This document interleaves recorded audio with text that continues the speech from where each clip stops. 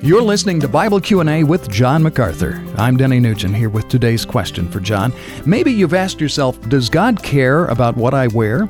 We're looking at 1 Timothy 2:9 today, where Paul says women are to, quote, adorn themselves with proper clothing, modestly and discreetly, not with braided hair and gold or pearls or costly garments.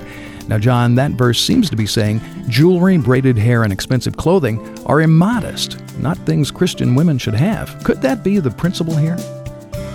Well, I think the assumption in 1 Timothy 2:9 is that women were preoccupied with their clothing, preoccupied with their hair and their jewelry and the price of the garments that they wore.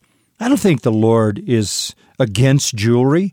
The Song of Solomon praises the Shulamite woman for her jewelry, for her hair, for the beauty of her garments.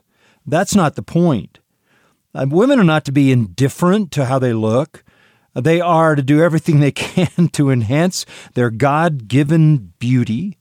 But women in that culture to which the Apostle Paul addresses these words would weave gold, pearls, and all their jewelry into their hairdos to call attention to their wealth.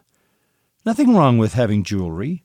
Nothing wrong with that at all. Gold, silver, jewelry was the possession of Rebekah.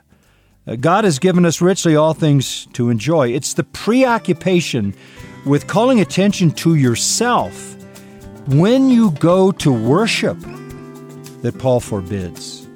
Women are to be modest and they are to be humble in worship. You're listening to Bible Q&A with John MacArthur. For more in-depth teaching from 1 Timothy, visit MacArthurCommentaries.com.